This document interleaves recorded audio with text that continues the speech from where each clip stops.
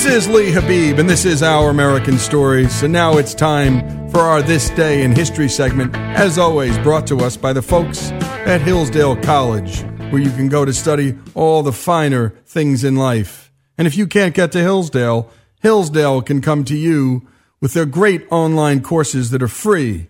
Go to hillsdale.edu. And today, we have George Will celebrating Yogi Berra, who on this day in history in 1951 won the American League MVP. He did it 3 times, and up until he won the MVP, only one other catcher in baseball history in the American League had ever won it.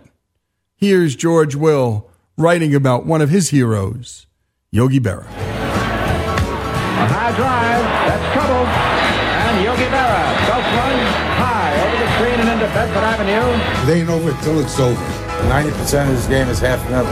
When you come to the fork in the road, take it. It's deja vu all over again. And the Yankees are champions, and look at Berra, piggyback riding Bob Cazala.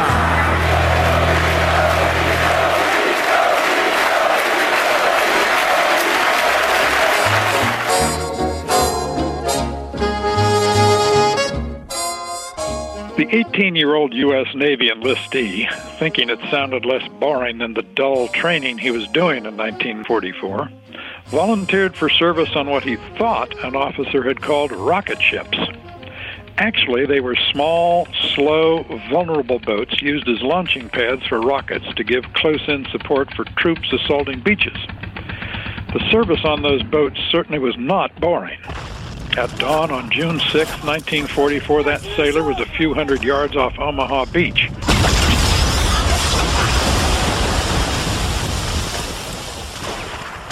Lawrence Peter Berra, who died recently at 90, had a knack for being where the action was. When he stood as a catcher, he spent a lot of time crouching at baseball's most physically and mentally demanding position, 5'7". He confirmed the axiom that the beauty of baseball is that a player does not need to be 7 feet tall or 7 feet wide. Berra swings, and that one's going to leave the ballpark. Well, what do you know? Larry Berra, they call him Yogi, his very first time at the plate in the major leagues against the A's. And what does he do? He hits a home run. The shortstop during Yogi's first Yankee years was an even smaller Italian-American, 150-pound Phil Rizzuto, listed at a generous 5'6". Yogi had, as sports writer Alan Barra says in his book Yogi Berra, Eternal Yankee, the winningest career in the history of American sports. Hall of Famer, catcher, Yogi Berra. Played on Yankee teams that went to the World Series 14 times in 17 years. He won 10 World Series rings. No other player has more than 9. He won 3 MVP awards. Only Barry Bonds has more with 7, but 4 of them probably tainted by performance-enhancing drugs. Ripped into right field. It's a one-run game as Bonds gets his second of the series. That's the furthest ball I've ever seen hit. In 7 consecutive seasons, 1950 through 1956, Yogi finished in the top 4 in MVP voting. He grew up in what he and others called the Dago Hill section of St. Louis, when the Italian Americans who lived there did not take offense at the name. They had bigger problems. Biographer Alan Barra notes that in an 1895 advertisement seeking labor to build a New York reservoir, the ad said whites would be paid $1.30 to $1.50 a day, colored workers $1.25 to $1.40, and Italians $1.15 to $1.25. The term WAP may have begun as an acronym for the phrase without papers, as many Italians were when they arrived at Ellis Island. American sports and ethnicity have been interestingly entangled. The name Fighting Irish was originally a disparagement by opponents of Notre Dame, which for many years had problems filling its football schedule because of anti-Catholic bigotry. But sports also have been solvents of a sense of apartness felt by ethnic groups. In 1923, the Sporting News, which for many decades was described as the Bible of baseball, except by baseball fans who described the Bible as the Sporting News of religion, called the national pastime the essence of the nation. Quote, in a democratic, Catholic, real American game like baseball, there has been no distinction raised except tacit understanding that a player of Ethiopian descent is ineligible. The Mick, the Sheeny, the Wop, the Dutch and the Chink, the Cuban, the Indian, the Jap, or the so-called Anglo-Saxon, his nationality is never a matter of moment if he can pitch, hit, or field. Ah, diversity. In 1908, the Sporting News said this about a Giants rookie, Charlie Buck Herzog. Quote, the long-nosed rooters are crazy whenever young Herzog does anything noteworthy. Cries of Herzog, Herzog, gut boy, Herzog go up regularly, and there would be no let up even if 1 million ham sandwiches suddenly fell among these believers in percentages and bargains. David Moranis, in his biography of the Pirates' Roberto Clemente, the first Puerto Rican superstar, notes that as late as 1971, Clemente's 17th season, one sports writer still quoted him in phonetic English. Quote, if I have my good arm, the ball gets there a little quicker. In 1962, Alvin Dark, manager of the San Francisco Giants, banned the speaking of Spanish in the clubhouse. Today, with three of the most common surnames in baseball being Martinez, Rodriguez, and Gonzalez, some managers speak Spanish. Yogi's great contemporary, the Dodgers catcher Roy Campanella, another three-time MVP, was the son of an African-American mother and Italian-American father. Today, with two Italian-Americans on the Supreme Court, it is difficult to imagine how delighted Italian-Americans were with their first national celebrity, the elegant center fielder on baseball's most glamorous team, Joe DiMaggio, the son of a San Francisco fisherman. DiMaggio was Big Dago to his teammates. Yogi was Little Dago and became the nation's most beloved sports figure. As Yogi said when Catholic Dublin elected a Jewish mayor, only in America. And thank you, George, for that great reading and for really digging in as you do so well in 800 words or less. This is Lee Habib. This is Our American Stories. On this day in history in 1951, Yogi Berra won the American League MVP. More after these messages. Again, this is Our American Stories.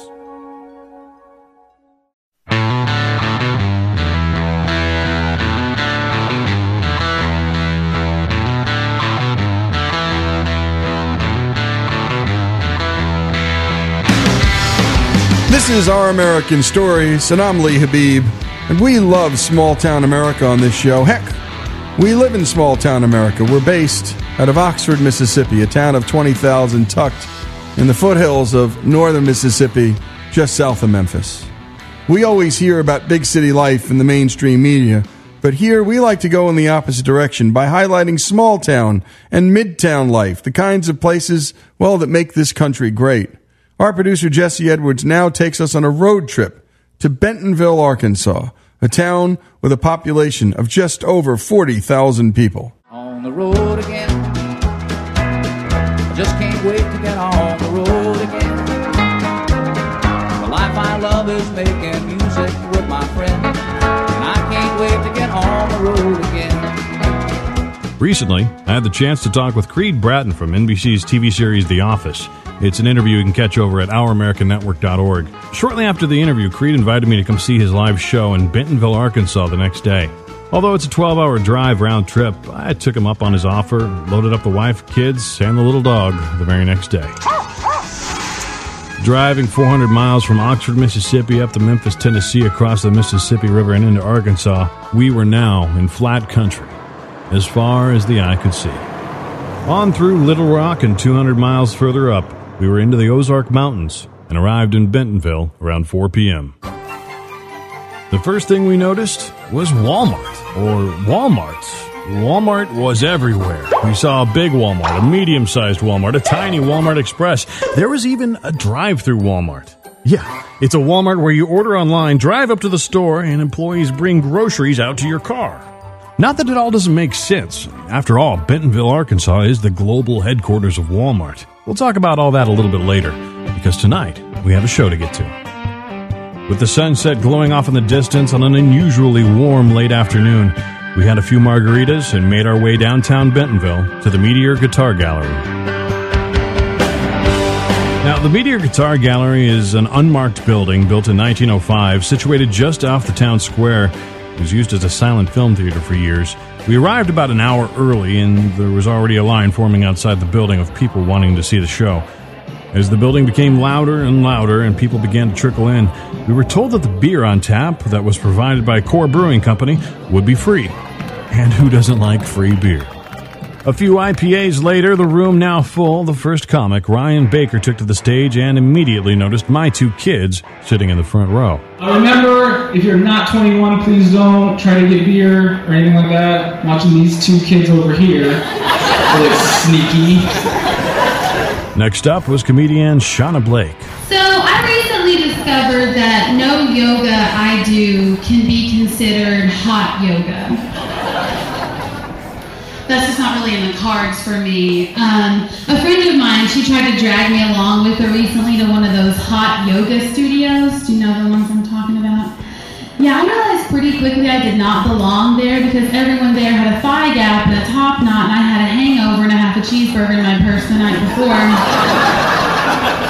And the next stand-up at the show was Raj Shurish. We'll talk to him later on this hour. Take a listen. Indian men and Indian women get perceived very, very differently in this country. I gotta tell you guys that, man.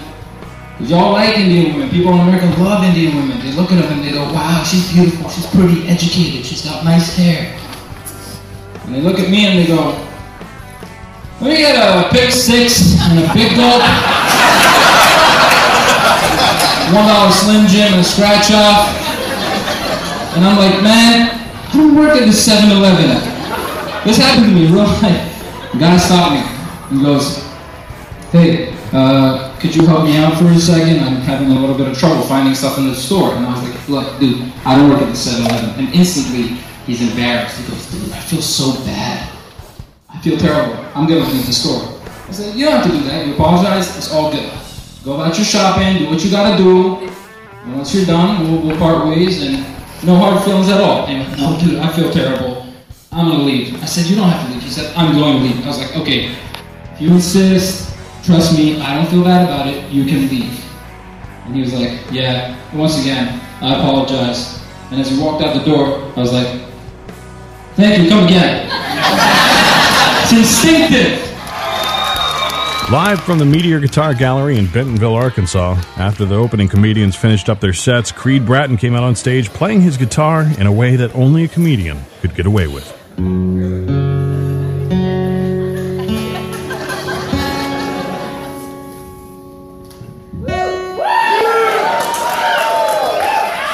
He went on to play 7 or 8 songs, pausing in between each one to tell a joke or a story about his time on the set at NBC.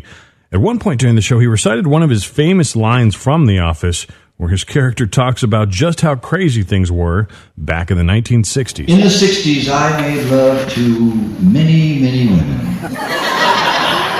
Often outdoors in the rain and the mud. It's possible a man slipped in. There would be no way of knowing. Creed went on to perform his hit song from the 1960s, Live for Today. It was from the time he was with the band he created known as The Grassroots. It was a song that went to number 5 in the U.S. and number 1 in Australia and other countries when it was released as a single on May 13th, 1967. When I think of all the worries that people seem to find and how they're in a hurry to complicate their minds by chasing after money and dreams that can't come true. As I thought about where I was in the small town of Bentonville, Arkansas, in this old building, listening to people tell jokes and play songs, I realized that my family and I were sitting somewhere pretty special. 1, 2, 3, 4. Every place I've ever been over the years always had a very particular feel to it. What could be described as a certain vibe or even a spirit. Whatever it is, it's strong in Bentonville. The next morning after the show, I met up with the owner of the Meteor Guitar Gallery to get his story. Take a listen. Hey, thanks for having me. Thanks for today. You have a good time last night? Yeah, it was a blast. It's a really special thing you guys got going on here. Thank you. It's pretty cool. It was nice to finally have one go off good, and it was the first sold out. And we've had that many people before, but we've never had that many ticketed 280 seats out. So, yeah, that was packed. It all went pretty good. Tell us a little bit about your background, where you're from, what your name is, and what your title is here at the joint. My name is Les Key. Me and my wife and 2 sons started this place. We started working on it back in 2013. Meteor Guitar Gallery. Yeah, Meteor Guitar Gallery. We opened the front in June of 14, and then we got the venue room open in May of 15. Uh-huh.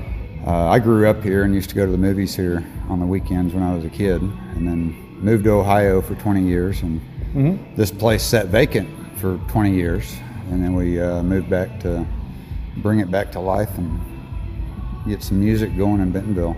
Nice. What's the history of this building here? They built the building in 1905. It was a couple of different businesses early on, and then in 27, it had something to do with Ford Motor Company early on, but we're not totally sure on the history of that, but we do have an original Ford Motor Company logo up on the balcony wall that was used from 07 to 27. Nice. And then it sold, became Ford Motor Company, and at that point is when the Meteor bought it and turned it into a silent movie theater, vaudeville plays. So it was the Meteor for I think till about 39 or 40, and then it turned into the Plaza Theater, and they started doing talkies, regular movies, and changed it a little bit, added on the back and this bigger screen, and added the projection booth, modified it a little bit upstairs, and it was just a one-screen theater then until the early 80s, 84, 85. Then it was a beauty shop in the front 4 rooms for about 10 years, and then it just kind of went dormant and set for 20. And we just, it was going to be a art gallery and small guitar shop, and the venue kind of came later. Once we got in and saw how good the room sounded, and we already had all the stage and everything to do it, we just, it kind of grew as we built it. Turned into a lot more, and we're working on getting our own radio station in here in just a few more months. Wow. We're in the final steps of getting city approval on our antenna, and then we'll be broadcasting a little 100-watt local station about everything going on in town and local music, and probably blasting some of our shows out and just having a good time with it. That's really cool. And we do comedy, music, improv, wedding receptions, all kinds of special events and birthday parties, but probably 85% music. You're listening to Our American Stories, and I'm Lee Habib. When we come back, we'll hear more from the road and on the road in Bentonville, Arkansas, with our producer, Jesse Edwards.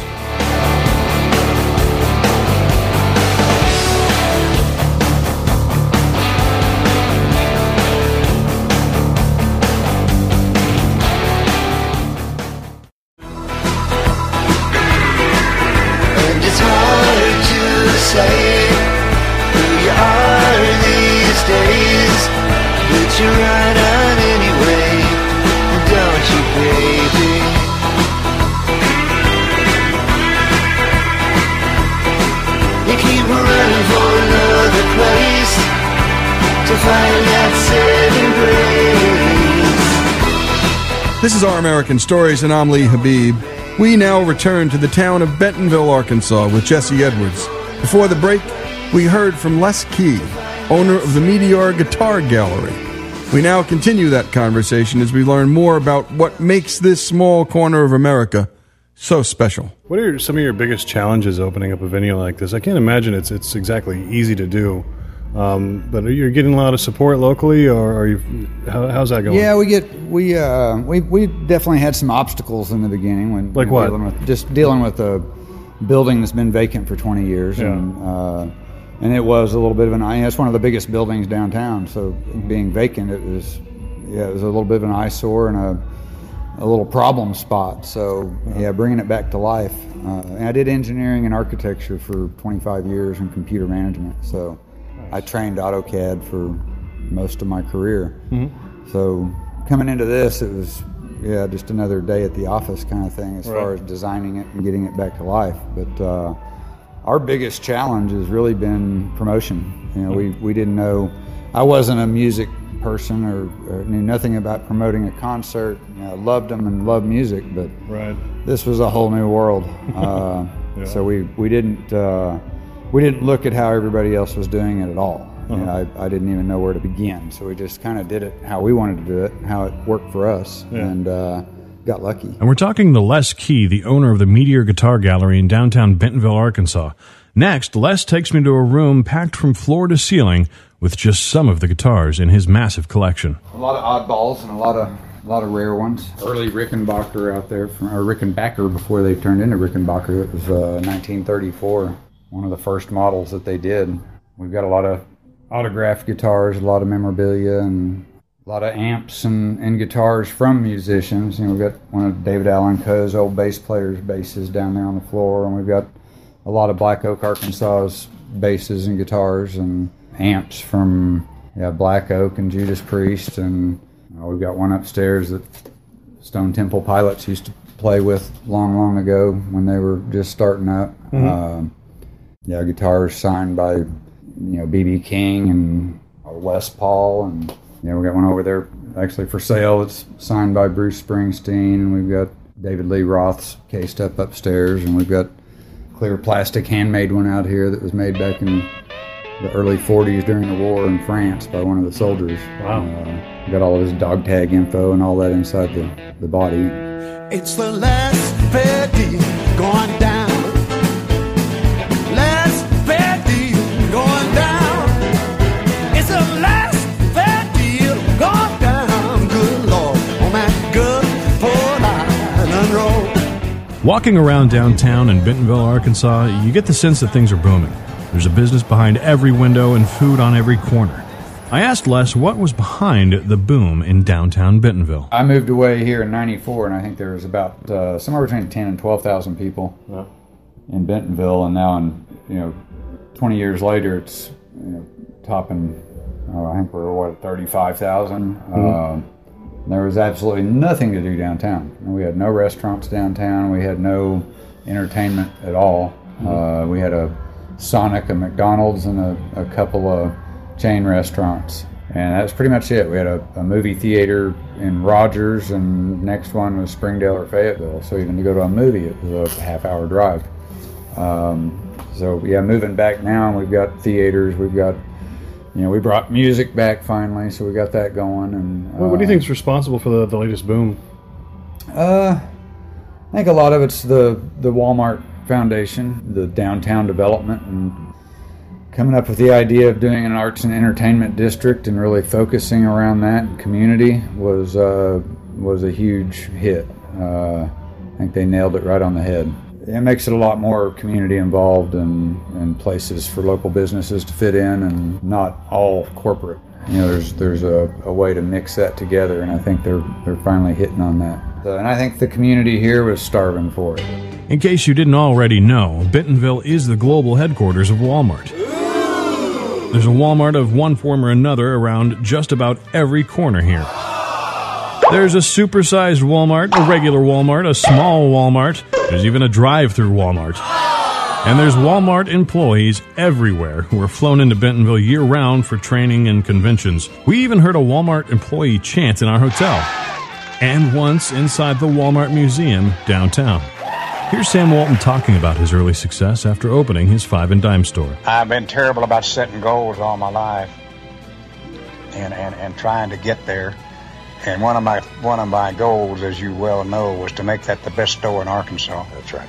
And we got there before we left town. We became the biggest store, most profitable Ben Franklin store in the state of Arkansas.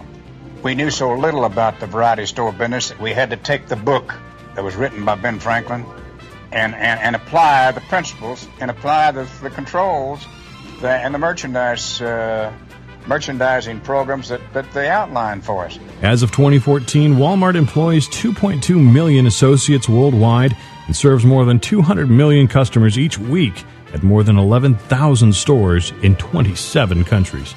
And it all started right here in Bentonville. As I'm sure you can imagine, it's brought a lot of money to the area.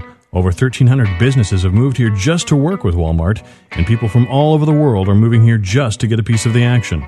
Early in our story about Bentonville, we had the chance to catch a comedy show that opened with a young and upcoming comedian, Raj Suresh. Now, Raj tells jokes about cats, Adele, being Indian, IKEA furniture, and a lot more. He usually finds himself tackling current affairs, pop culture obscurities, and delivering his outsider perspective of America. And he also happens to live in Bentonville, Arkansas. I asked him what he thought about the Bentonville boom, what it was like coming to America for the first time, and what it's like being a stand-up comedian from India living in Middle America. I only got to the United States 6-7 years ago. Came here for college. I went to Penn State and then moved around for work. And, it's kind of awkward. I never thought I'd be in a position in life where moving to Arkansas would become a sort of major decision for me, and a good decision at that. I mean, I didn't start doing stand-up until I got here, and it was mostly accidental. I was born in India and lived there till 3. Moved to an island in the Persian Gulf. It's called Bahrain. It's really small and quite peaceful. It's like Manhattan in some regards, but warm. It's really, really small. It's probably the size of 1 to 3 counties combined. A lot of sun, a lot of very diverse people around me. So I grew up around Indian people, Arab people, British, Irish. It's like right there in the middle of everything. So that's kind of where I was for a long time. And then I ended up going back to India for high school. So it was, a lot of movement early on. And so I think that's one of the things that sort of helped me hit ground no matter where I'm going or what the city is, and try to make the best of it in any situation, really. And then how did you come to America? What was that process like? When did you first realize you were coming here? And then how was that transition? I didn't, it was weird. Like when it came to college applications, I was pretty disconnected from the whole thing. My cousin, who's older than me, picked out like 3 or 4 places that he thought I should apply. So I applied to some places in the UK, some places in the US, Singapore, and I think I also applied to Australia. So I was pretty spread across the map. I could have really ended up anywhere. I finally ended up at Penn State just because, it ranked well. It seemed like a good place to study business. And I just like the weather better than it is in the UK. It's not raining all the time. So it's a little bit better. This is Our American Stories, and I'm Lee Habib, and we're on the road in Bentonville, Arkansas. That was comedian Raj Suresh talking with our executive producer, Jesse Edwards, about coming to America for the first time. When we come back, we'll talk to Raj about living in Bentonville, what it's like being a stand-up comedian from India, living in Middle America. I see the sunrise creeping in. Everything changes like the desert wind.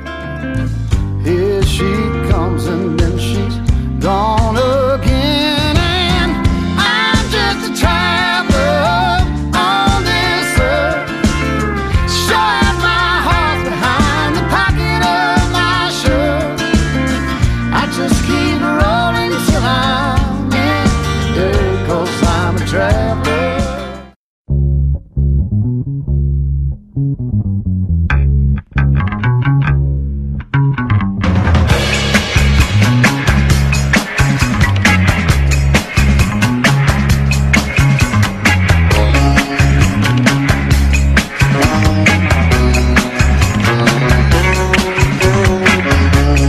This is Our American Stories, and I'm Lee Habib. Recently, our producer Jesse Edwards was invited to Bentonville, Arkansas to catch a comedy show. In the short 24 hours that he had to see the town, it became clear this was no ordinary place. Since Bentonville is the global headquarters for the Walmart Corporation, a lot of businesses have come to the area just to get in on the action. We return now to our conversation with comedian Raj Suresh, where we get his take on Bentonville and how he got his start in comedy. What was it like being in America for the first time? What were you feeling? What were you seeing? Oh, man.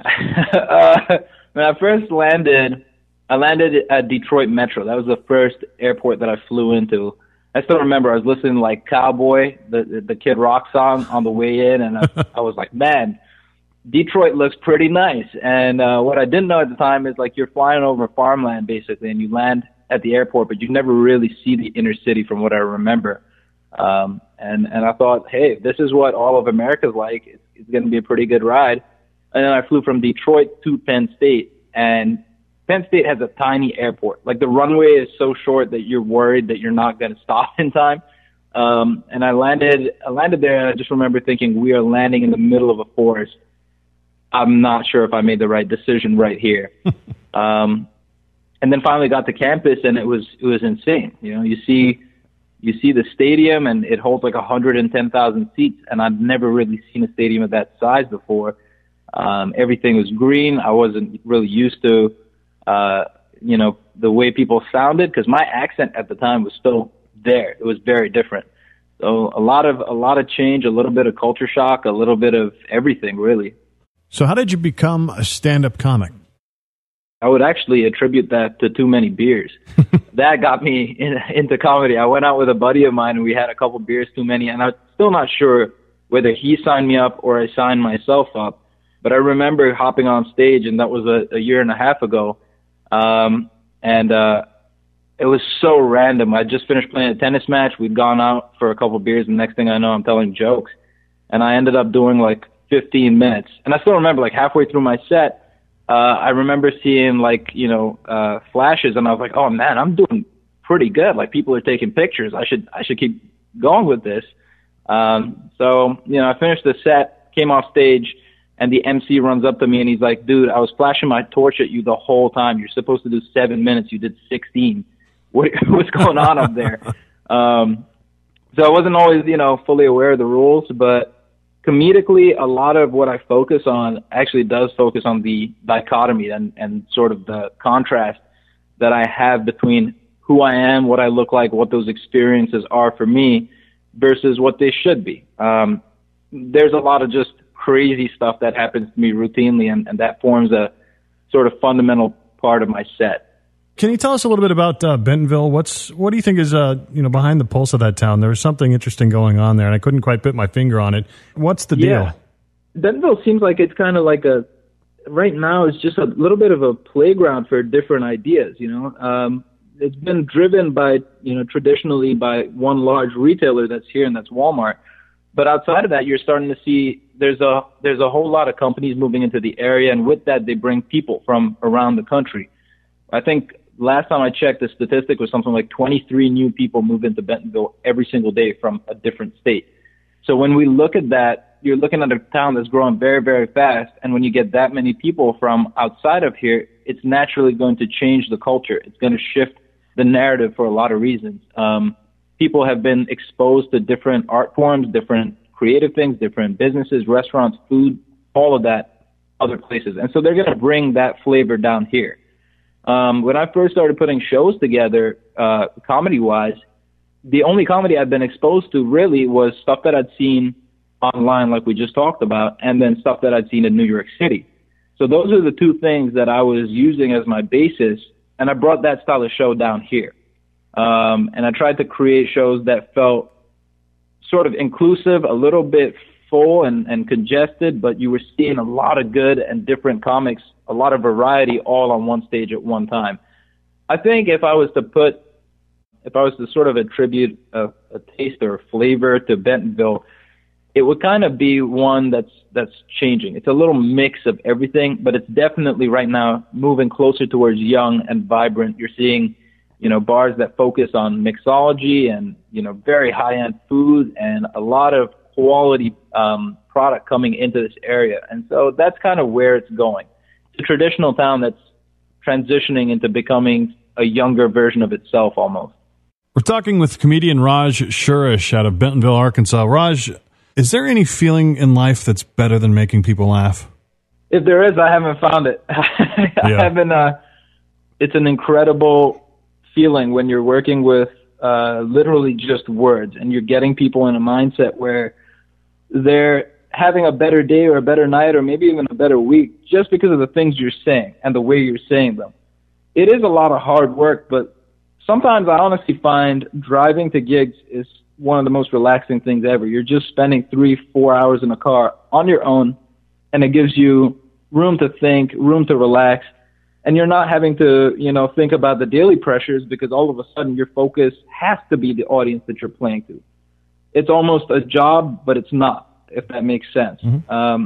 It replaces all of the other things that might be happening in your life, because you have a duty to deliver for the people that you're going to play to. And it's never, I've heard comics sometimes talk about the room being stiff or it's the crowd's fault, but I kind of have this principle that it's never the audience. It never is. If I'm on stage, it's my responsibility to really work that room up and get it to where it needs to be.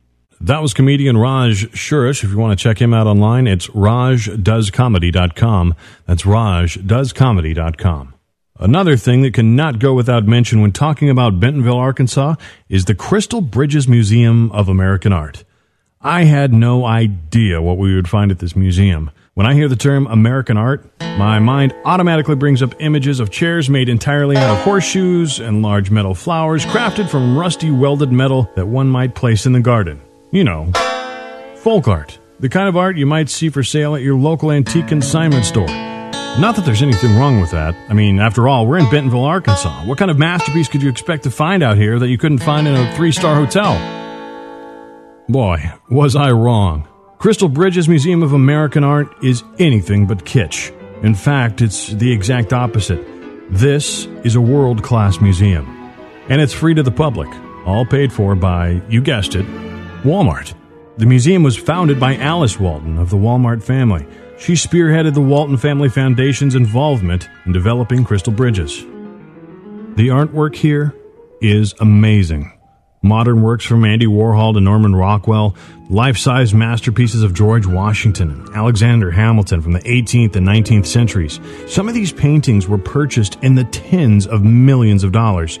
The architecture is surreal.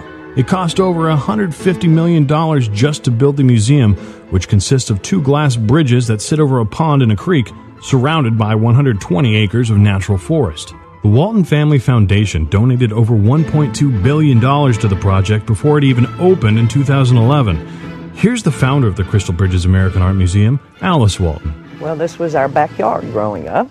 So I rode horses and played hide and seek and tried to catch up with my brothers when they were running away from me. Art wasn't accessible to me as a child, and I hope that changes now for people throughout this region. My parents spent a lot of time with us growing up, talking about the importance of giving back. My parents didn't believe value and worth had anything to do with money. If you're ever in Bentonville, this museum is a must-see. This hour, you've been listening to our report on Bentonville, Arkansas. We talked with Les Key, the owner of the Meteor Guitar Gallery, about some of the challenges involved with opening a music venue in small-town America. We also talked with comedian Raj Shurish about what it was like coming to America for the first time, how he got into comedy, and what it's like living in Bentonville. And we heard about the world-class antiquities on display at the Crystal Bridges Museum of American Art. In the brief 24 hours that my family and I spent in Bentonville, we witnessed all the good that Walmart has done for the area, because it's really hard to miss. If you're ever in the general vicinity of Bentonville, stay for a couple of nights and bring the kids. See everything there is to see. Talk to people. There's bound to be a lot more around here than we were able to see in our short trip. For Our American Stories, I'm Jesse Edwards. This is Our American Stories, and I'm Lee Habib. We hope you enjoyed our peek into the town of Bentonville, Arkansas, with our producer, Jesse Edwards. Small town America is a thriving pulse within our nation, and from time to time on Our American Stories, we like to take you there with us. There's a lot of beauty in seemingly ordinary places, and Bentonville is a perfect example. If you'd like to share a story about your hometown, give us a call anytime, 24/7, toll-free at 844-627-8255. That's 844-627-8255. We might even use your story on air. And as always, to hear this story again or share with friends, visit us online at ouramericannetwork.org. That's ouramericannetwork.org.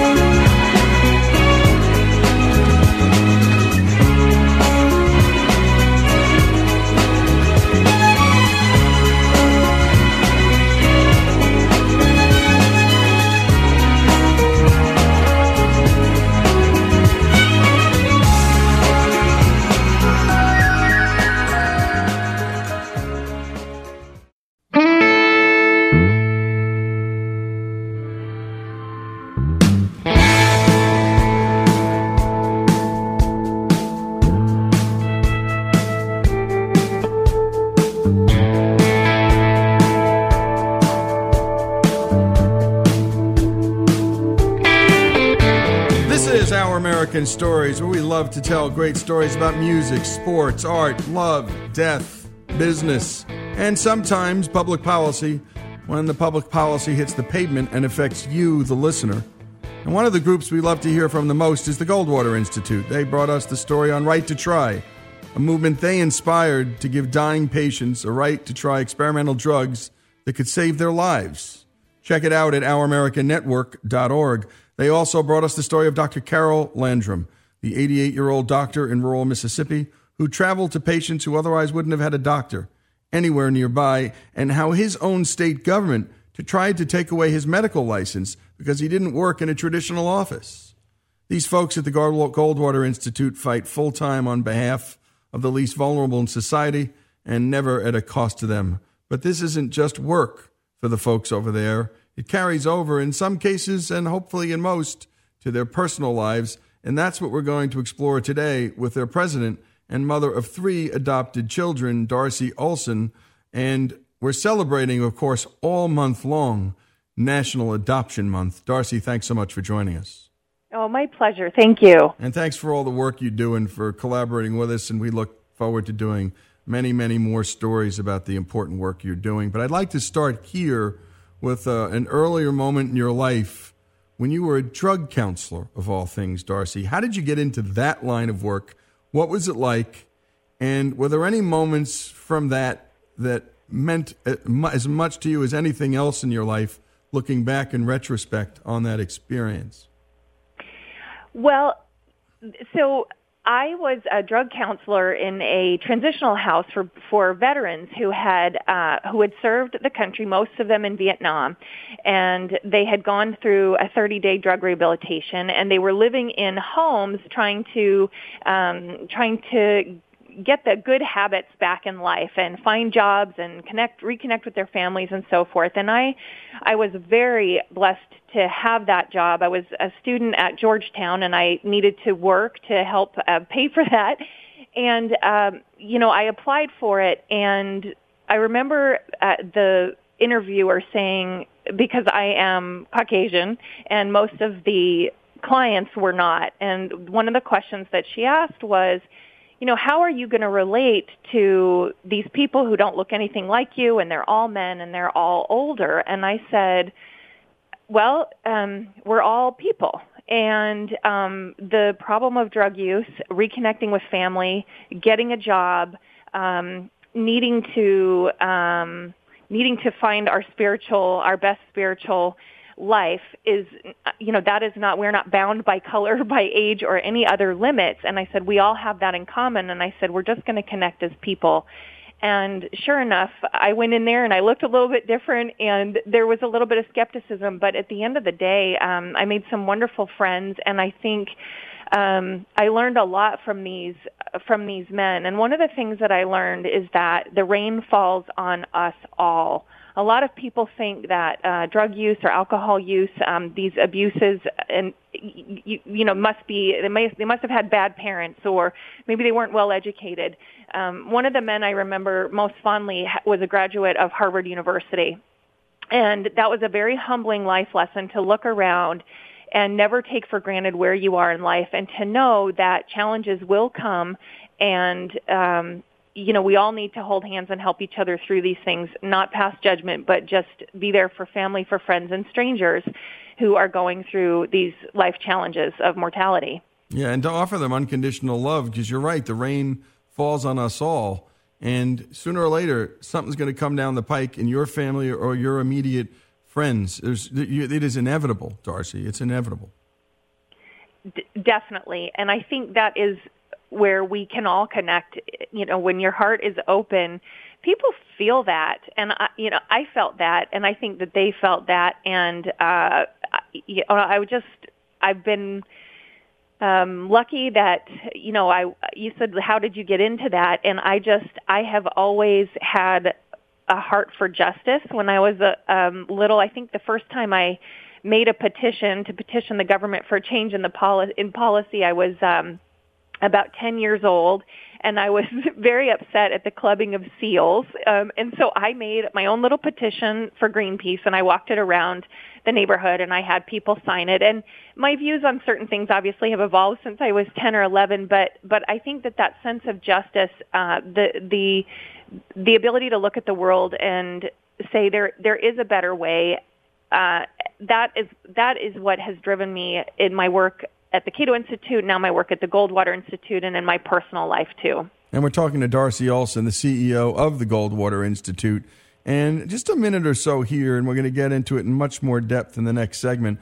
But talk to us about what inspired you as a busy CEO to and a single person to start to adopt children. What triggered you? Was there a sense of justice?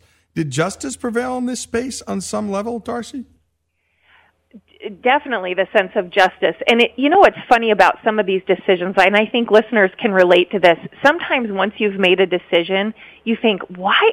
What took me so long to get here? This makes the most sense. This is the best thing I've ever done. And I felt inspired to become a foster parent through a few different things, including prayer. And when I felt that inspiration, I thought, this is wonderful because I am single and I hadn't met the right person yet. And I thought, well, this is wonderful. This is how I'll be able to be a mother. Maybe it won't be the way that I thought it would be, but if it serves a higher purpose, then I'll go with that. This is wonderful. And so I went in literally the next day to start getting trained, and I talked to one of the women, and I told her about the place I was living in, and it turns out that my spare bedroom didn't meet regulations because, all about government regulations. Yep. It didn't have the right size window or whatever. And she said, but you could take a child under 3 and have them in your room with you, in your bedroom. And I said, oh my goodness, children under 3, don't you have any 2-parent families who can take the babies? Because that's ideal. And what she said was, we have babies overnight in office buildings and shelters. So if you could open a crib, we would be so grateful. And you can hear it in my voice. I mean, my heart just fell, and I said, I will absolutely open a crib. You betcha. You'll do it right away. In fact, I got one ready right now. I'll get it together. I'll go to Costco, and I'll have it slapped together in an hour. This is Lee Habib. This is Our American Stories. Darcy Olsen, CEO of the Goldwater Institute. We're not talking public policy here. We're talking about something even more important, adoption and love. More after these messages.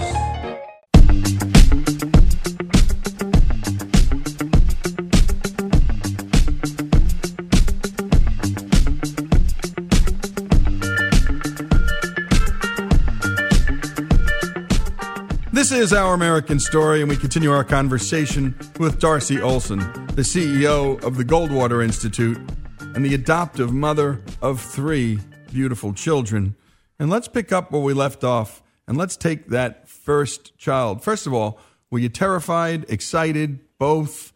What did your friends think? What did your family think? And when that child came home for the first time, Darcy, what were the thoughts that came to you? Oh, my goodness. I was a little bit terrified, but mostly I was just so excited. I thought, well, this is great. I mean, this is exciting. This is wonderful. So everyone thought I was crazy. I mean, except I have a few people in my life who understand inspiration. They understand prayer, and they understand service. Most people just thought, they thought about the logistics. How are you going to do this? You're single. You're running the Goldwater Institute. And I've always believed that if you do what's right, God makes the edges just a little bit softer, and He helps that path. And I believe that, and I believe it to this day, that it has been much easier for me as a single parent than it should be, because those blessings come. But my very first one, so the day after I was licensed, I got the phone call for her, and they said, we have a little boy who is in the hospital. Can you go pick him up? And I said, sure. And I arrive, and it's a little girl. And, that's how the bureaucracy is, right? They can't even keep track of these poor kids in the system. And there's this tiny little girl, and so precious. And the nurse there said, this is one of the sweetest babies we've ever had come through here. And she said, go ahead, pick her up, change her, and we'll roll you out of here. And you'll love this government regulation. They made me sit in a wheelchair and hold the baby to leave the hospital. And the woman pushing me was, of course, much older than I was. And I just said, this is crazy. Can I please just walk out of here? I'm taking your time. And she said, it's a regulation that when you leave with a new baby, you have to leave in a wheelchair. So just an aside, very funny, all these regulations that pop up. But I ended up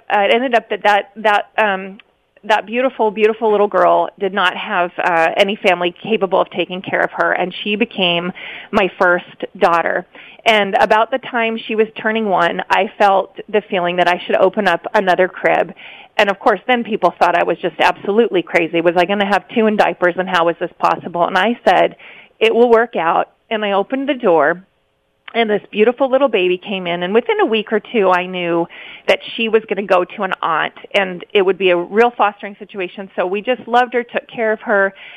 But a couple months into taking care of her, one of the people involved in her case came to me in the monthly meeting that we have and said, just out of the blue, as so many of these things happen, and said, I have a little baby boy on my docket who will be going up for adoption, and I'd really like him to be part of your family. Would you consider it? And let me tell you, I got chills, but I said the same thing I said the first time I met the first regulator. Don't you have any 2-parent families who can do this job better? And she said to me, I've interviewed a lot of 2-parent families, but I know the future that he'll have with you, and I want him in your home. So that became my son. So I basically ended up with a set of twins at that point in time. And all of the ladies at church helped. I remember when we had to move into a bigger house, that it was like an Amish barn raising. All of the church ladies and all of the husbands were there at 6 o'clock in the morning, and by noon they had packed and unpacked and moved us into a new home, and even had the cribs and beds made for the babies in 6 hours. That's beautiful. That's absolutely beautiful. And again, you couldn't have planned for this. You couldn't have thought it out. This is where your prayer life and deep connections to family, faith, and church, they take the role of government away. I mean, this is one of the arguments we have in the public square regularly, Darcy.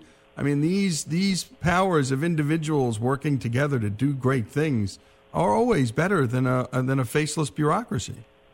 Yes, and it reminds me of, I go back to Hillary Clinton's book, and it was well-intentioned. Her idea of it takes a village, and I know where the proverb comes from, that everybody needs to love children and so forth. But that can be taken in the wrong direction, because what it really boils down to is it takes a mom. It takes a family. It's not about the amount of money a child has. It's not about social services. The thing that a child needs most in this world is a family to love, somewhere to go back to after they go to college, somewhere to call home, people to care for them, teach them, correct them, give them friends, family, teach them about faith, service, devotion, duty, commitment, all of those things. And none of those things can be as well done through a program as they can through a family setting. Even, I would go so far as to say, an imperfect setup. Mine is not perfect. Obviously, we're still in search of a father. I was joking about that. Fortunately, I have a wonderful brother-in-law who stands in quite a bit for them. But it's still a family, and it's full of love, and it's full of faith and confidence in the future. And that is what these children need. So there are so many families out there I know who are listening. There are people who have struggled with trying to have a biological child. There are people who have looked at adoption and thought they can't afford it. And I would just like to say that being a foster parent, even if it's temporary, and sometimes it is temporary, it's not always an adoption, you are still a parent. You're still providing that love, and you're still, in my mind, still doing the Lord's work. And I hope that people have open hearts to that and know about that. I wish I had known about fostering 10 years earlier, because instead of, now I'm taking my 6th in, but, I probably would have had 16 over time. And it's an amazing thing, and it provides the possibility for everyone to have a family. And I think that this is the longing of everyone, is to have a family, and more importantly, to give love and receive love. And the best way to receive love, of course, is to give it. How has being a foster mom and now an adoptive mother changed you, Darcy, as a person? It's changed everything. I think when people always say when you become a parent, every time you read a news story about someone who gets hurt or they're suffering, you immediately think of your own child, and it opens your heart in a new way. I can't really describe it except to say that I pass a lot less judgment on other people, and I have a bigger heart for love. I still have a long way to go, but I feel like it refines you to be the best you can be. I mean, if you're not patient and you have 3 under 2, which I did at one point, you learn patience very quickly, and that patience will translate into all kinds of situations. So I think anybody who's been a parent, or if you've been in a close relationship, even a close friendship or a marriage, those relationships improve you greatly, and you become your higher and better self. So I love that, and I'm so, so grateful for the way that for the things that I've learned, and of course the way your children eventually come to teach you. You bet. And talk to us about time management.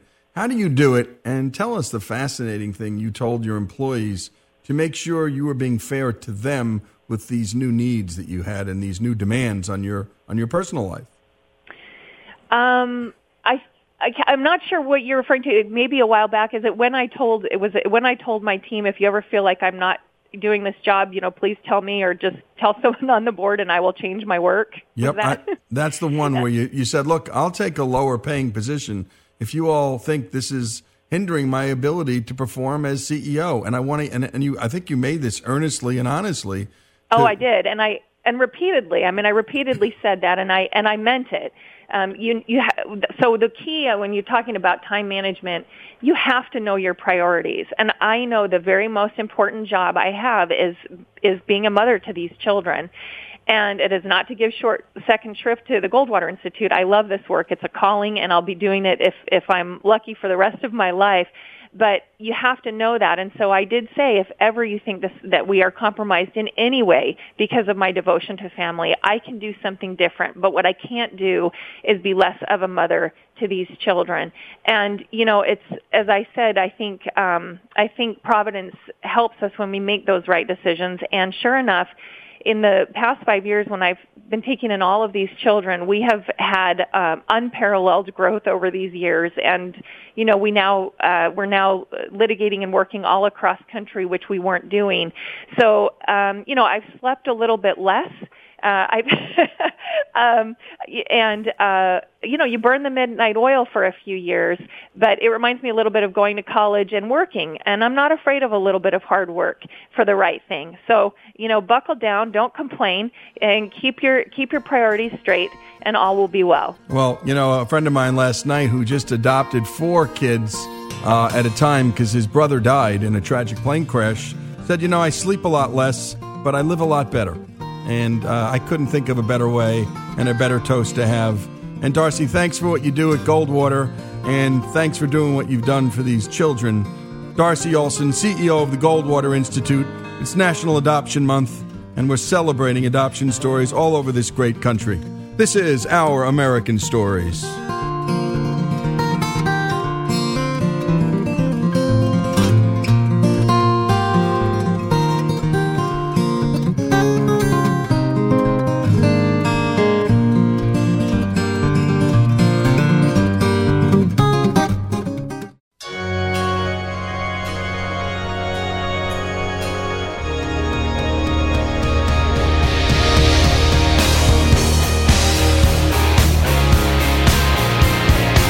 This is Our American Stories, and we love telling great business stories, sports stories, and anytime anyone's got a great passion in life, we love to get into that too. Check our segment on Wayne Bisbee's dad and the legacy he and his son built together. Started out with a bet between a bunch of guys doing some marlin fishing in Cabo in 1988. 6 guys ponied in $10,000, and they had a little competition for the sheer heck of it. And, 1,000 people ponied up $100,000 a pop in the last Bisbee adventure for marlin hunting and marlin fishing. And that's what Americans do. We love our pastimes. We love our hobbies. And in a minute, we're going to be talking to the Senior Vice President of Fan Experience. And what a great title. the Atlanta Falcons, because as you remember a couple of weeks ago, we were talking about food prices in the stadiums and sports and how the middle class is getting priced right out of a great American experience and pastime, the ultimate American sport, professional football. But before we do that, we've got to take a listen to Jesse, who's got some new shower thoughts. Shower thoughts. What the heck does a professional golfer do when they retire? Most people retire and then take up golf. All of the best skipping rocks are in the middle of the lake. The fact that we know chameleons even exist just proves that they're total failures. If you break the laws of man, you go to jail. If you break the laws of God, you go to hell. If you break the laws of physics, you go to Sweden and get a Nobel Prize. Generally speaking of plants, if you consume it and something good happens, it's medicine. If you consume it and something bad happens, it's poison. If you consume a plant and nothing happens, it's salad. If you consume a plant and the walls start melting, it's a controlled substance. The only difference between a regular dot and a polka dot is the absence of other dots. When I die, I want to see a list of stats of everything about me. How many steps I took, breaths, total distance walked, and so on. Maybe even a highlight reel of all the best shots I've made tossing things into trash cans. Or a visual chart of exactly how many chickens I've eaten in my lifetime.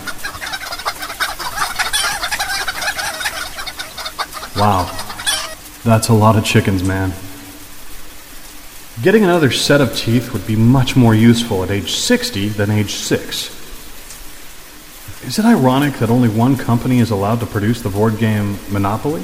If I was a cop, I'd drive an unmarked car with "honk if you're drunk" as a bumper sticker.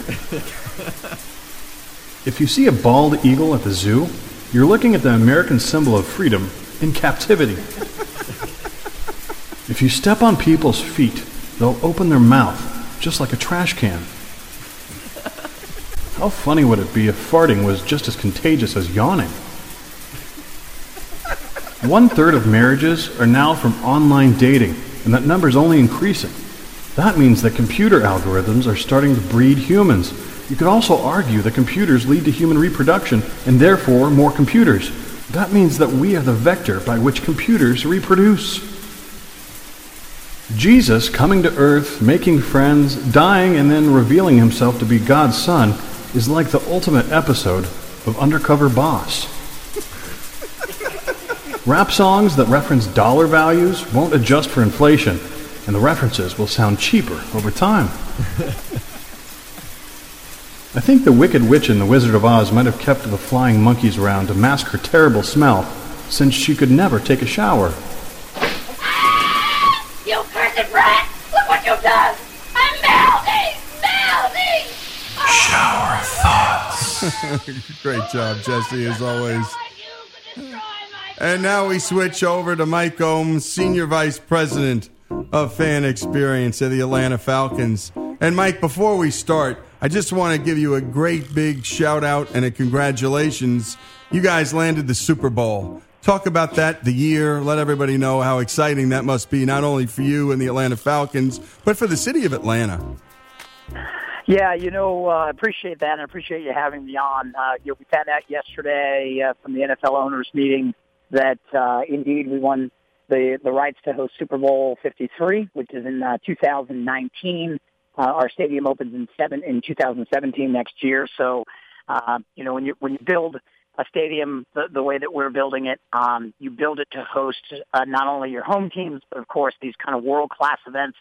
So adding to the College Football National Championship and the NCAA Final Four, to have a Super Bowl coming back to Atlanta is great. And to your point, it is a public-private relationship. We can't do this without the city, the infrastructure the city's put in, the commitment that the city's made, all the hotel rooms and the other entertainment options really just make Atlanta a world-class city in that regard. And we're excited to host the United States, if not one of the world's biggest sporting events for sure. So it was a big day yesterday. It's fantastic. And by the way, you have a world-class aquarium too. And it's interesting that the Home Depot co-founders both have a lot to do with both of those things. And it shows us all how private business working alongside a city can literally change the world. Mike. It's really stunning. Hey, let's talk about this title you have, because I love the title Fan Experience, not Customer Experience. But before we dig into that, we love asking people about who they are and where they're from. Mike, just a bit about your childhood and also what you thought you were going to be when you grew up and what you're doing now, and whatever the dissonance is between those two. Okay, that's a question I didn't expect. I grew up in Rhode Island, as we used to say in Rhode Island. We're the biggest little state in the union, the 50th in size, but mighty in strength and fortitude. And then I actually thought my dream was to get into sports, doing play-by-play, basketball, football. I just had this incredible love of sports when I was a kid, and went to Syracuse University, which you can't watch an NFL game or a national television broadcast and not continue to stumble across folks who went to Syracuse. Ted Koppel, my goodness, that's Ted Koppel's alma mater, right? Yeah, Ted Koppel, Mike Tirico, Bob Costas, Dick Stockton, Marv Albert. Oh, my goodness. The new guy doing Monday Night Football, Sean McDonough, Ian Eagle. It goes on and on and on. It's unbelievable. So for a variety of reasons, after college, as I graduated, I chose not to do that, and I found my way down to Disney World. I had been there a couple times as a kid, was fascinated by it, and started at the kind of the entry-level host, providing guest service, right? Not customer in Disney's language, it's guest. And had the opportunity to run into an incredible, fantastic run of leaders, some of whom now are the president of Disneyland and the president of Walt Disney World and the president of Disney Cruise Line that I worked directly for, learned at their knee what it means to deliver fantastic and develop fantastic guest experiences. And after 21 years at Disney, got a phone call from Arthur Blank, the owner of the Atlanta Falcons and our new Mercedes-Benz Stadium, and our Atlanta United Soccer Club, which launches next year. And he said, if we're going to do something different in the world of sports when it comes to fan experience, we need to hire somebody from outside of sports. We need to hire someone from a place like Disney.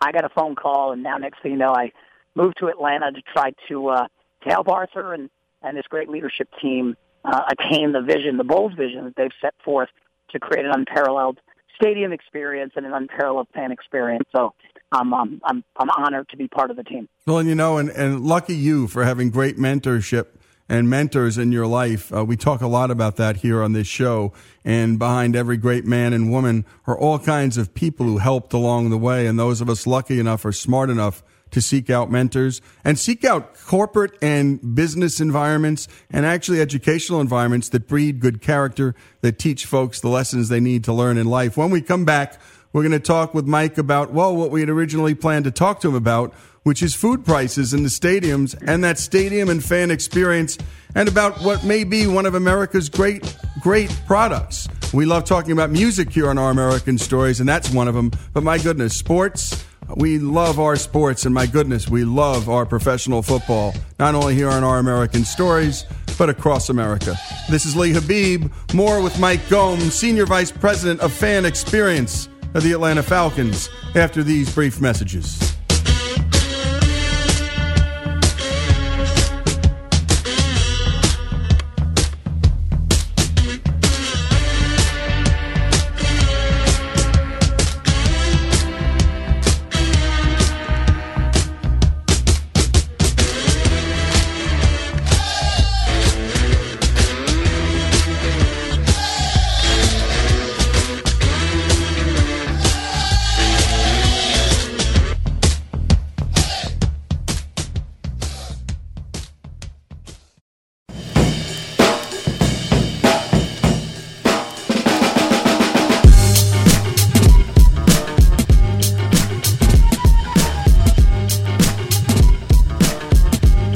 This is Our American Stories, and we're talking with Mike Gomes, Senior Vice President of Fan Experience, the Atlanta Falcons. And we just learned about his trek through his life, a journalism degree at Syracuse, where, my goodness, not only being surrounded by excellence in that department, but my goodness, what a sports town. What a great college town for sports. Jim Boeheim's remarkable basketball teams, a pretty serious football team. By the way, Jim Brown, the great NFL running back, is a graduate of Syracuse. Not only one of the great professional football athletes, one of the great NFL backs, but also a remarkable lacrosse player. I've just been reading about Jim Brown's life, and we're going to be doing a feature on him. So Mike, you end up in Atlanta in this job. Talk about what what is at the core of your function? What are you guys trying to do? What we were alluding to before the break was that the price of so many concessions at so many professional games make the parent feel either poor or guilty, and then they whip out that charge card, and then when that bill comes in the mail, they go, my goodness, I don't know if I can do that again. And I know I speak for a lot of families. Talk about that discussion that you must have been having with senior management at the Falcons. Sure. When we go to any sporting events, even myself, right, as a fan, food and beverage is part of the experience. It's a day out. It's an evening out. It's entertainment. Whether it's a concert or a sporting event, and all of the research that we do, that becomes an important part of overall satisfaction. Is food and beverage or concessions, depending on your point of view. As we further looked at the research, it continues to score the lowest amongst all of the different elements that comprise satisfaction on game day. And to no surprise, as you just mentioned, pricing's at the top of that list. The prices feel like we're being gouged. Yep. It's not affordable. If I'm just buying a beer or a soda and a hot dog for myself, that's one thing. If I'm coming with my wife and kids, well, now I'm footing the bill for all 5 of them. And you're right. I mean, you get a ridiculously small amount of food and beverage for what seems to be an egregious price. We looked at that and said, wait a minute, there has to be a different way to execute this. There has to be something that can be done to treat this in a more fan-friendly fashion.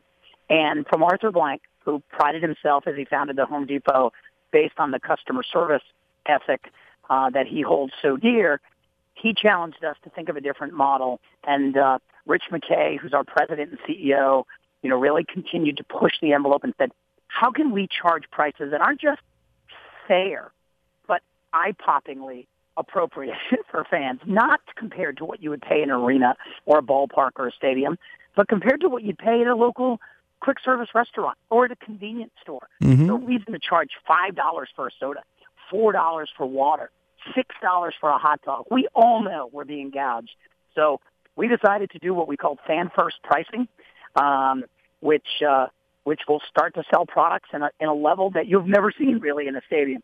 $2 for a hot dog, $2 for a soda that's refillable, $2 for chips, $3 for fries, $3 for a hot pretzel, $2 for popcorn. Something where you can actually now get a hot dog, fries, and a Coke, and get that for your entire family of 4 for under $30. Wow. Has received. Listen, did we know we were doing something great for the fans? Absolutely. Did we expect the national viral aspect of this to take off the way it did? Well, it's exceeded our expectations, and we're happy to talk about it because we think we're doing something great for our fans. Well, and you are, Mike, and I'm telling you that experience you have as a dad, and you know this, we've all been there in our lives. We can't afford something, and we know the price is ridiculous, and those little kids are looking at you, Daddy, I just want a soda and a hot dog, and so you do it, and you can't, and you're so mad, and you feel violated actually at that point, like $4 for water. You're just going, that's just so wrong on so many levels, and I'm a fan. So they're taking advantage of my fandom, Mike. I think that's what really cuts to the core of that.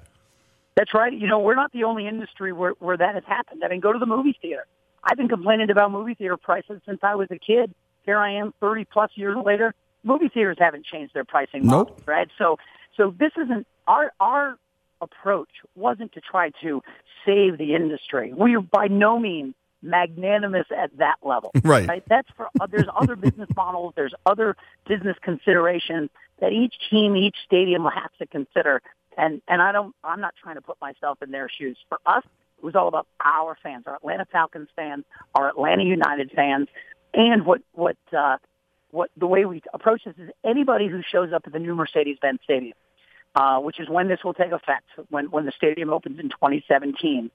Any customer, any fan, any guest becomes our guest, whether they're there for the SEC championship game, whether they're there for the Final Four, or whether they're there for the Super Bowl. So these are the same prices that will be charged regardless of the event, whether it's a high school football championship or the Super Bowl. The prices I just talked about, which will apply across our entire menu, where the food will be priced in a very fair way, And if we go get a local specialty restaurant that charges $7 for a, pulled pork barbecue sandwich at their restaurant, you'll be charged $7 in our stadium. There's not going to be a stadium markup unnecessarily applied.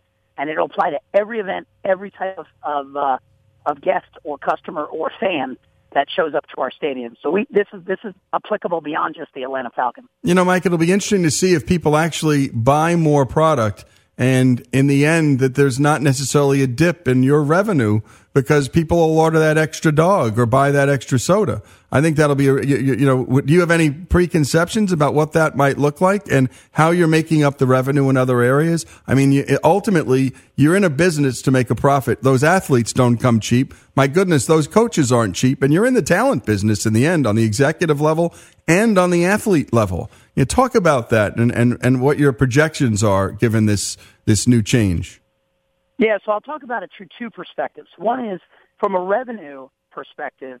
If you look at the way, and we'll focus on the NFL, right? The TV contracts that get struck with the DirecTVs and NBCs and ESPNs flows a significant amount of revenue to all of the NFL teams. Your sponsorship revenue is also a big chunk. Your ticket revenue is a big chunk.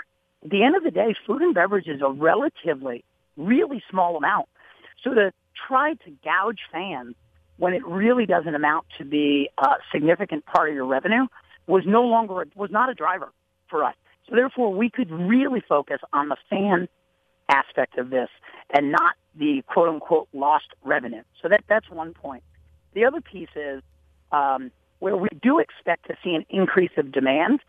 We've had to model a variety of different options because to just sell these products at low prices and not contemplate how you lay out the entirety of your program to ensure that lines move quickly, food can be processed quickly, but you can maintain high quality is critical. So in other words, every stadium could just simply lower prices. But if they see a 20, 30% increase in demand, they won't be able to handle it. And now fans will be frustrated. You bet. I wish you just pulled a $5 hot dog because I don't want to wait 20 minutes in line. Right. So my Disney background is making me think of the discipline that Disney uses to try to ratchet seconds out of every single transaction because seconds end up equaling minutes when you compound them over thousands and thousands and thousands of fans in a small amount of time. So the amounts of points of sale that we're putting in the new stadium, which amounts to be more accessibility across all three main layers of the stadium, 100, 200, and 300 levels, increased by 65% as compared to the current home of the Atlanta Falcons, the Georgia Dome. And the way in which we're doing soda is fans will be able to get their sodas, but we're not going to fill sodas behind the counter. You'll be able to go fill it yourself at self-serve stations spread throughout the building. And if you want to get a refill, you want to top that off before you leave the building, go ahead and do it. We're not going to charge you a subsequent transaction. We're not putting an RFID chip in the cup to validate are you allowed to get one refill or many. We've really tried to focus this on the fans, but at the same time, we have to design the building to be as efficient as possible because that's the number two issue for fans. Our lines are too long, right? So we can't just address pricing. We've got to address all the pain points, variety, quality, length of lines, and as we've already announced, we're hitting affordability straight on. You bet. And we're talking to Mike Gomes, Senior Vice President of Fan Experience, the Atlanta Falcons. And just one, if you could answer in maybe 30 or 45 seconds, Mike, and I know we're putting you on the spot, but Arthur Blank is the co-founder of Home Depot. And my goodness, we did an hour on him and Bernie Marcus a couple of weeks ago and the customer service ethos of Home Depot. And it was just astonishing. And how much does he drive this ship in this respect, Mike? How much of this comes from Arthur? It comes straight from the top. This is not an idea that germinated from the ground floor and had to go up through Arthur. This is the challenge Arthur set forth. It's the reason, quite frankly, I'm in the role that I'm in, is that's how important he thinks of the customer experience, of the fan experience, that he wanted somebody brought in to help work across the entire organization to ensure every single aspect of the stadium experience was either optimized or, quite frankly, in the case now of food and beverage, reimagined to really drive fan value that doesn't compare us to hopefully other stadiums, but compares us to those great customer experience organizations, to the Apples of the world, to the Starbucks of the world, to the Disneys of the world. And that's what we're aspiring to do. But it does come directly from Arthur's bold vision. Yeah, so much does. The leadership means everything in life. And you were lucky enough to work at Disney, where there was great leadership, and then under the tutelage of Arthur Blank, one of America's great businessmen. Mike, we look forward to coming to Atlanta and catching a game. We're in Oxford, Mississippi. We're not far away. Mike Gomes, Senior Vice President of Fan Experience, Atlanta Falcons. Thanks for joining us, Mike. Oh, thanks so much for having us. I appreciate it. You bet. This is Our American Stories. More after these messages.